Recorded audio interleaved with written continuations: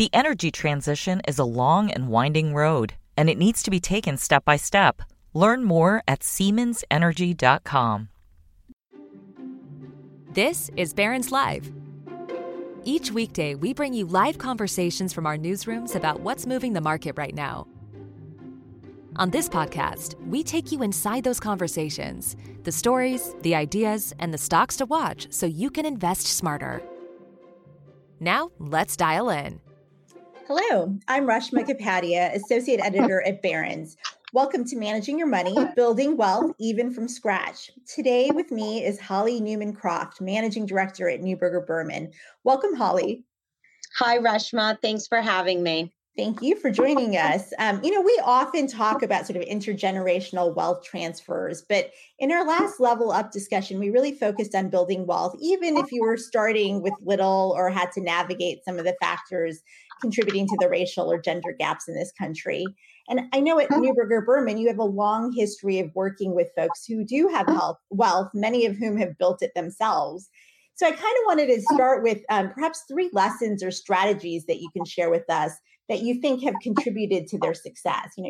What have you learned from these folks? What are 3 sort of quick takeaways for people who are trying to build their own wealth? Sure.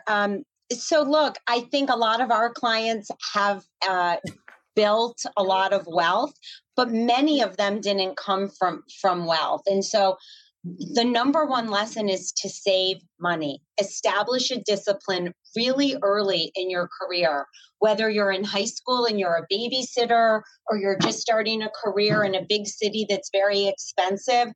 No matter how much you can put away, it's a really good practice to start at an early age, because what you learn from that, and this is sort of lesson number 2, is to recognize the value of compounding. A famous question in our industry is we often ask clients, would you rather have a penny doubled every day for 30 days, or would you rather have someone give you $1 million? It's a trick question, obviously. $1 million sounds really appealing, but the answer is a penny doubled every day for 30 days, which results in over $5 million. And what that teaches you is you start saving young and you maintain your discipline, and even a little bit of money can grow into a very big pool of capital. That's a great point. Yeah. We have one question here from Shoda who actually asked a similar question, if she can get wealth, even if her salary is low. And so what I hear you kind of saying is if you start early, even with a little bit, that compounding really sort of starts adding up, right? Absolutely. I mean, I remember growing up, my parents had me put away a little bit of babysitting money every week. It's whatever you can afford to sock away, you're saving it for a rainy day. We can plan our future based on the knowns and the expected expenses. We're saving a lot for unexpected expenses. So you want to be prepared for that. Yeah. And I would say also my third bit of advice, which is equally important, is know yourself, be self-aware, recognize your strengths, and surround yourself with people whose strengths complement your weaknesses. So if you look at successful people who have healthy, robust portfolios, many of them are not financial experts or market experts, but they work with people who can teach them and guide them and advise them on how to build and grow their wealth. Yeah, that's really important. And I think when we talked before, you also talked about sort of comfort taking risk, which perhaps comes when you are able to partner with someone. But talk to me a little bit about sort of that comfort taking risk, especially when you're thinking about the market and for folks who are just beginning to invest. The younger you are, the longer time horizon you have to build wealth. And statistically, the market goes up 80% of the time. So even in markets like 2022, when it feels very uncomfortable watching your portfolios decline, the younger you are, the more risk you want to take and the riskier assets you want to be invested in, so that when you are at a later stage in life, contemplating retirement, contemplating thinking about living on a fixed income, you can take some of the risk off the table and reduce the volatility in your portfolio. Yeah, that's a great point. So Kirsten's asking what the best strategy is for investing beginners, and does that mean sort of dollar cost averaging, or what are sort of the ways people should be thinking about taking that risk if they are younger? How do they go about doing it? So again, you're saving every day, and however you're comfortable invest, whether you add money to your portfolio every week, every month. Like I said, 80% of the time the market goes up. It would be great to market time and only invest on dips and exit on highs. But, the Hall of Fame of market timers is really an empty room. And so if you just maintain a discipline and get your money in the market, it is, and stick to your discipline, you will reap the rewards of that. That's such a great point. So I do want to remind the audience to submit questions in the Q&A, and we'll try to get them as we talk through this with Holly. So we were talking about the markets, and obviously investing over the long haul is a great way to build wealth. Lately, the market has been very volatile. There's all this talk about recession, inflation. How should investors be thinking about asset allocation, which is really the core of sort of people's investing strategies? Yeah, Reshma, that's a question that's come up a lot more frequently. We get that question a lot more in volatile and in down markets because it brings about uncertainty and fear in clients, regardless of their wealth. Even exceptionally wealthy people don't like to see their portfolios go down. But again, you are creating investment portfolios to invest for the long term and over various market cycles. So if you're thinking you have a target return, that's going to be a target return over a complete business cycle, which it could be 3, 5, even 7 years. Mm-hmm. So those are going to include some markets like 2020 and 2021, when the market was on fire. And business cycles, unfortunately, also include years like last year. And what's really important for people to remember, and many forgot it during the 2010 decades, is that part of a healthy, functioning market are pullbacks. Mm-hmm. Markets that do nothing but just go up without any care or concern for fundamental analysis or the health of the business that they're investing in, or what's going on in the world that these companies are operating in, those are bound to have a significant pullback. And we saw that in 2022, and it didn't feel so good. Prior to the great financial crisis of 08-09, on average, the market saw a 5% pullback twice a year and a 10% pullback once a year. So that's not something to be afraid of. It's almost something to embrace and view it as an opportune entry point. Right. And especially for younger investors, right? Because you're getting in on the cheap, which is kind of a great thing to some extent. Yeah. And younger investors building their wealth, the discipline to save is absolutely number one. Whether you go in on a high or in on a low, you have a long time to keep that money working for you. And at the end of the day, getting it in there and letting it compound and grow for you is the number one lesson. Yeah, that is a good point. So, we have seen a shift, obviously, in the interest rate policy of the Fed, which was one of the reasons that we had seen sort of a much smoother ride in a bull market for so long. How is that sort of shift in interest rate policy impacting asset allocation decisions, and what parts of the market are attractive? Like, give me a sense of sort of, as you look at this year, what are some of the more attractive parts of the market as the Fed raises rates? Well, listen, the best thing about the interest rate environment that we're in is finally, and for the first time in a decade, we can actually get a healthy return from a safe asset class. So when you think about taking risk, and as I said earlier, you want to be able to take risk off the table as you're getting older, thinking about retiring. Many clients haven't been able to do that because we were in a zero interest rate environment for so long. So now we can get a very healthy return in muni bonds. Short duration, high quality muni bonds offer a very healthy return. And in fact, when the market is incredibly volatile, like it was last year, and we expect the volatility to continue this year, muni bonds are a great place to park your money and wait out the volatility also. That's a good point. So we have a lot of bond questions. So since we Okay. brought up bonds, let me get at some of these.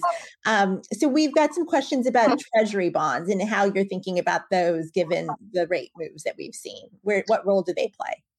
Yeah, so treasuries, bonds, it's just a question of duration and yield. And for the last number of years, we've been staying quite short duration in anticipation of this rate hike cycle. We didn't predict that it would be as aggressive as it was last year. But we're starting to think about extending the duration in our portfolios as the Fed nears the end of this hike cycle. So, but overall, treasuries, short duration bonds, longer dated bonds, they are all an attractive area to get a healthy return with much lower risk than an equity portfolio. And that's what we're seeing amazing yields. We're seeing amazing yields. And the other area, we were using floating rate products last year as a proxy for an allocation to high yield bonds. And again, as we're nearing the end of the hike cycle, we're thinking about transitioning those floating rate investments more to a fixed rate high yield product so that we can lock in the higher rates. Because eventually the Fed will pivot and start reducing rates. We don't think that's imminent, but it will eventually happen. That's a good point. So Bruce is asking, what the best way is to build sort of a bond ladder, and also more specifically, where things should be located, where a bond ladder should be located. And you and I were talking a little bit about asset allocation and asset location. Talk me through some of that and how people should be thinking about where they want to put some of these bonds. Okay, so let's take that in two parts. So there's asset allocation is building a portfolio that properly reflects your risk profile to achieve a return that won't hopefully provide too much volatility or risk outside of your comfort zone. So your asset allocation is so you can sleep at night. Asset location is what investments to put in which entities. So typically you want to put riskier asset classes in longer dated or tax advantaged accounts like retirement accounts. Or if you have trusts that are set up for future generations, you'll put riskier asset classes in those because you won't be using those investments for quite some time. You want to put safer tax advantaged investments, for example, a muni portfolio in a taxable account, individual account. That makes sense. And by riskier, often you're talking about stocks or particular kinds of stocks. No, it's stocks, particular kind, so the risk spectrum is the safest investments are fixed income, then equities, then alternatives, sort of on the risk spectrum. That was from safest to riskiest. Yep. So I think a lot of people have kind of gotten, have been a little spoiled in the sense that they didn't have to deal with inflation, and now we are obviously feeling inflation for the first time in 30 years. So we've got some questions from Hal, for example, on how you insulate your portfolio against inflation. What should you be looking for in that regard? Look, inflation is the big challenge that the Fed is facing right now, and why they have been on the most aggressive rate hike in over 40 years. So everyone on your call understands that the reason the Fed is raising rates so aggressively is to slow growth in the economy, to see inflation turn over and start to decline meaningfully. Again, we're building these portfolios not for the high inflation of today, but for the long term. So you want to have, I think the bigger challenge to investors today with the high rates is making sure that you're investing in businesses that can withstand this higher rate environment. Yes, right. Right. So companies that have pricing power or don't have as much debt on their balance sheets and things like that. Yes, absolutely. So high quality companies that can maintain their pricing power in these challenging times, companies that have consistent cash flows, strong balance sheets, and low debt. Those are all things that we're looking for. I mean, typically growth stocks hold up relatively well when economic growth starts to slow. But given the current interest rates and given that we think they'll stay higher for longer, we may not see the growth stocks hold up as well as we have in previous economic slowdowns. And obviously growth stocks have really powered the S&P 500. You know, when we think about sort of the FANG stocks that have really been sort of the stars of the last decade, do you think that the market is pivoting away from those? Yeah, so what used to be the FANG stocks and now we talk about the FAMG stocks, they drove the market for many, many years. In 2020, they contributed more than half of the S&P's overall return. In 2021, they contributed over a quarter of the return. And then in 2022, they contributed to roughly half of the S&P's losses. Remember, that's only 1% of the stocks in the S&P having such a disproportionate influence on the overall market. And yeah, after 2022, we think that that's going to dissipate and be more diversified, which is really the intention of having 500 securities in the market. Yes, that's a very good point. So while I want to stay with the inflation angle for one more second, because I have a question from Inez who's asking about gold and whether that's something to use in this backdrop to diversify your portfolio. Yeah, so we're a big believer in a diversified commodity bucket. And that's one of the few areas that had a really great 2022. And they're typical buffers to inflation. So gold and other commodities were a great buffer to inflation, and it was reflected in their returns last year. Yeah.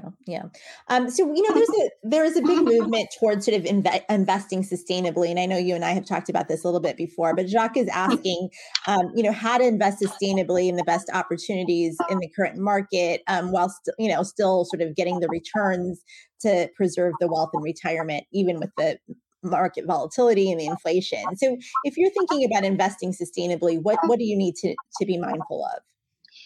So the thing that everyone needs to remember is investing sustainably, ESG investing, it means very different things to different people. So it's not like you look in Webster's dictionary and there's one definition that fits that.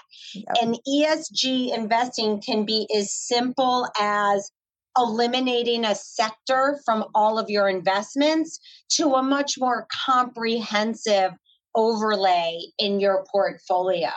So if you are working with an advisor, I think you need to know what's most important to you and how you want your portfolio to reflect your ESG views and sensibilities, or if it's just one sector that you want to eliminate from your portfolio. There are really different ways to play that market. There are ESG focused mutual funds if you're just getting started. And then there are overlays that you can put on larger, more sophisticated portfolios. Yeah, it's great. It's not the same thing. The definition is open for a lot of sort of different interpretations. So that's a very good point. COVID, just to stick on that for 1 second, COVID brought out a lot of people who were not believers in the vaccine. So some of them called me and said, I want all healthcare out of my portfolio. Or some people might have called and say, I want all energy out of my portfolio. The other thing to remember with ESG investing is when you eliminate certain sectors from your portfolio, you may underperform in the short term when those sectors have meaningful outperformance. Right. So during COVID, healthcare companies had a huge run. Last year, energy companies had a huge run. So it doesn't mean that over the long term, your portfolio will underperform. It's just recognize that you may diverge from the index, the broad index. Yes. And to your point, it depends on how you sort of implement that sustainability too. A lot of folks take a much more nuanced approach versus sort of restricting entire sectors, which kind of brings up the problem that you sort of just highlighted there. So I think that there's also this fear about sort of retaining your wealth in retirement. After you've accumulated all this wealth, there's obviously different pitfalls out there. What are some of the things that you've seen that can trip people up in retirement? So in retirement, I think you just have to have reasonable expectations of what you can spend from your portfolio to maintain the corpus. You want that money to last your lifetime, and there will probably be some expenses that are unanticipated. So having a reasonable spend rate from your corpus, and the advice that we give to clients is, if you think about spending 4 to 5% of your investable assets on an after-tax basis, that's a reasonable number to maintain your underlying portfolio. It's people who need or want to spend more than their portfolio can support and put themselves in the position of running out of money. Yeah. So we've got a lot of questions on the retirement front. So Kirsten's asking, what is the best way to ensure multiple streams of income by retirement? So when we think about taking income from a portfolio, and we spent a lot of time re-educating our clients in the last decade, you think about income and appreciation. So in the last decade, we really had to look at income and appreciation for clients to use for their living expenses.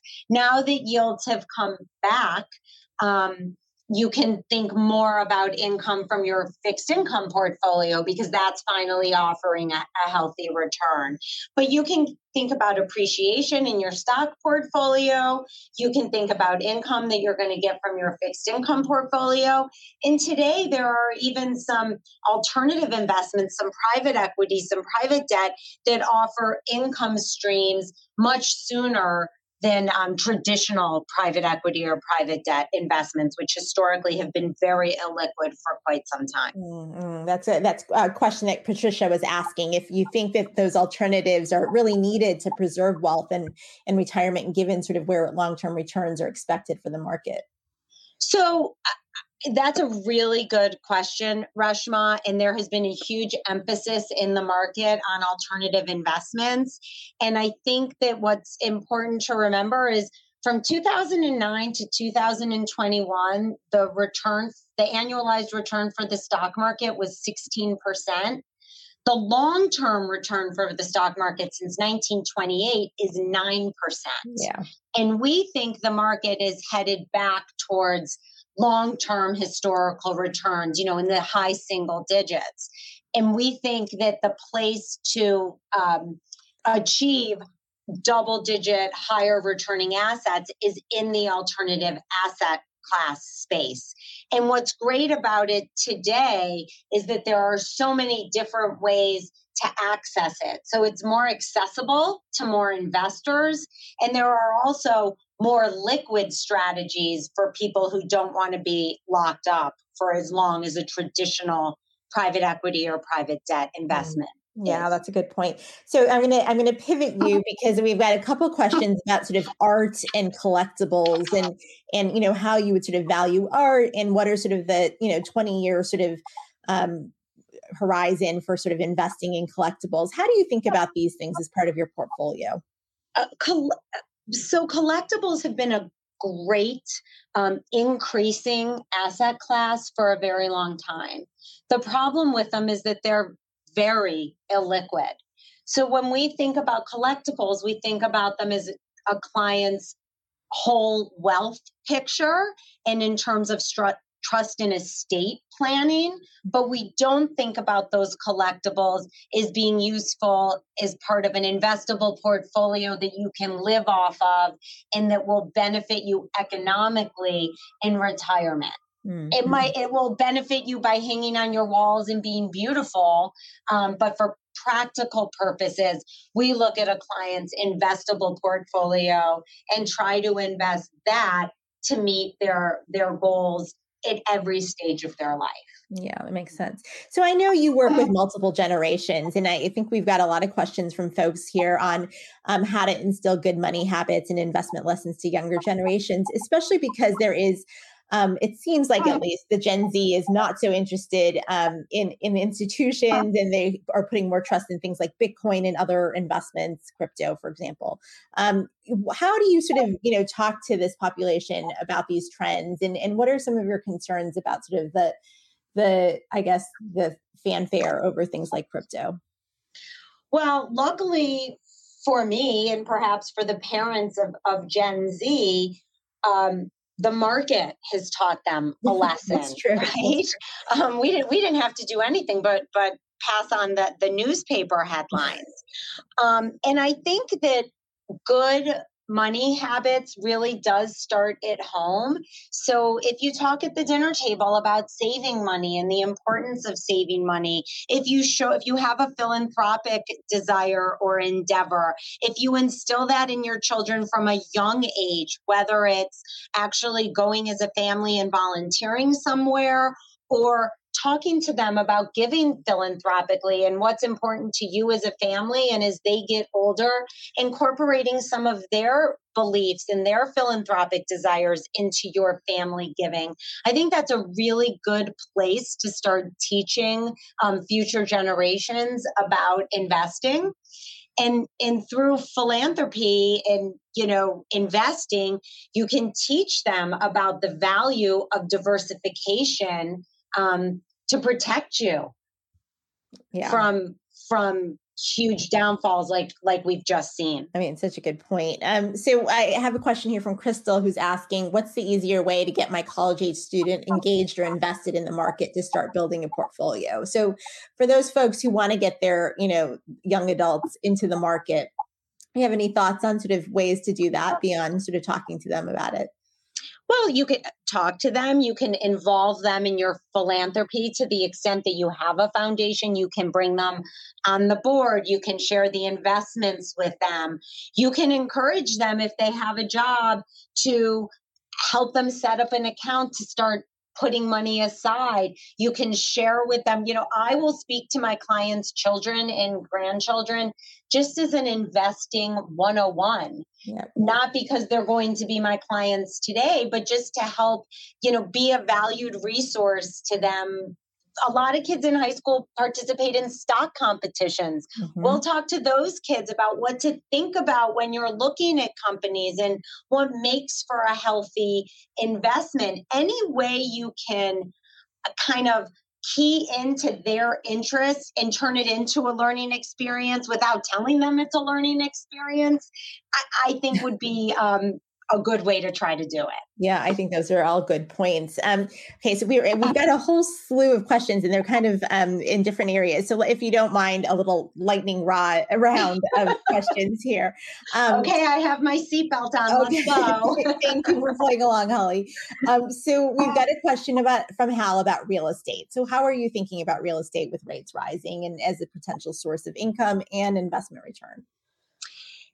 Yeah, so real estate, if it's a real estate company that relies a lot on leverage and debt, it's going to be more challenging. So again, you want to make sure if it's a corporate real estate investment with rental income that it's, in a good location. Student housing tends to be attractive, but you want a diversified portfolio so that you're not caught off guard or subject to any one weakness within the whole real estate sector. Real estate is a robust sector with many different components. And so I think a diversified portfolio would offer you some protection. Yeah. So I imagine you get a question from your clients often, and I know it's a debate within our own newsroom, but Rosario's asking why everyone is obsessed with getting inflation under 2%. Why can't we live to tolerate 4%, for example, for the next 12 to 18 months?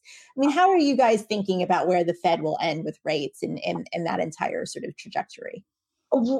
Well, Reshma, I think we are going to have to live with a higher inflation number for the next 12 to 18 months. I mean, the long-term target for inflation is 2%, maybe 2.5%. That seems to be consensus. But while they had hoped that this rate hike cycle was going to have a faster effect of bringing inflation down. The labor market has proven incredibly resilient and strong and sticky. And so it's taking much longer for the economy to slow and for inflation to come down. So we are living, and we have been living, in a much higher inflationary environment. And I think for the next 12 to 18 months, we're going to have to do that. Yeah, no, I think that's something that the market is still trying to digest, but that sounds right to me based on what everyone else seems to be saying as well. Yeah, I mean, I agree with you. The market's digesting it, but look, the market's gone off to a very strong start this year, even in spite of the fact that inflation is so high. Yeah.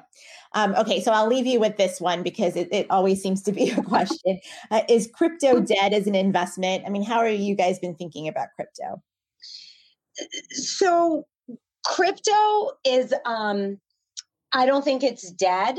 I think it needs to be better understood, and it needs to be more thoughtful about how it's implemented in portfolios. I think when people think about an investment or an asset class as a get-rich-quick scheme, I'm going to put all my money here and it's going to go up 1,000,000% immediately. That is a huge cause for concern. So as a concept, it's not dead, but is how to implement it thoughtfully and responsibly in client portfolios. That's where we're doing a lot of work to make sure that we do it in a thoughtful way, so as not to impose too much risk on client portfolios and hopefully still offer them some outsized returns. Yeah, that's great. Well, I have a ton of questions, but we are at the end of our time, and I feel like you gave us so many practical sort of tips on actually finding ways to kind of build wealth slowly, for all sorts of people. So thank you so much for coming on, Holly. I really appreciate it. Thanks for having me, Reshma. It's been fun.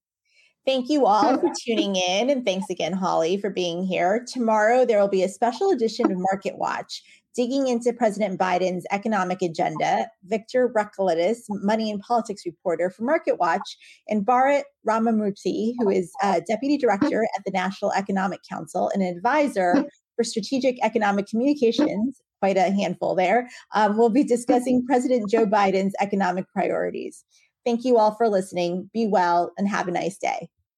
The energy transition is a long and winding road, and it needs to be taken step by step. Learn more at SiemensEnergy.com.